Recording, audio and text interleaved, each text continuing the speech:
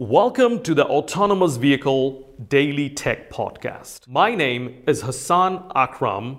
I am the host of the Autonomous Vehicle Safety and Security Podcast. This is my second podcast, and in this podcast, we will be broadcasting focused discussion on technical subject matter. Enjoy the podcast, and thank you so much for listening. At Matrix, we have developed a methodology that we kind of slice the V model as thin as possible, so that you have a part of the architecture we immediately implement it and go to the integration and test it. This is what our sprints are, a really thinly sliced V model, V, and this is how sometimes we have this challenge that it's not practical to slice it any thinner. You need the whole picture. Do you see some practical challenges there? How do you also advise your other clients about these sort of problems?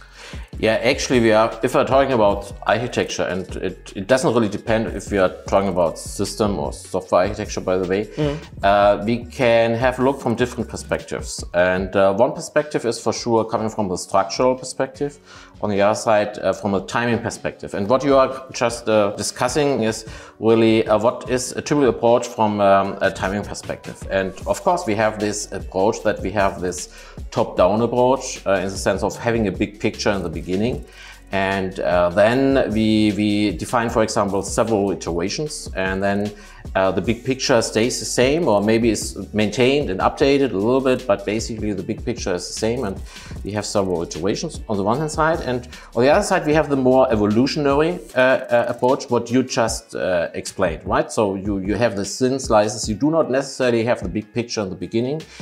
The disadvantage of this approach is basically you need more refactoring, right? Because you start small, and here you add something, and here you add something, and here you add something, and there is kind of a point of time coming up.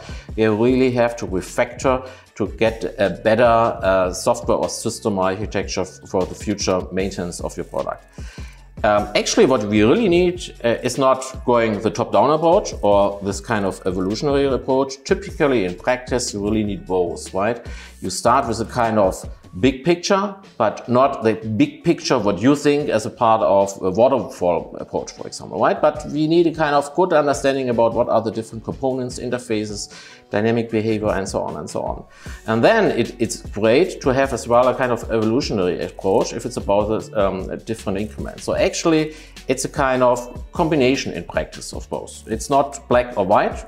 So it's like always in reality, somehow the reality is gray in between. Absolutely, I agree with you.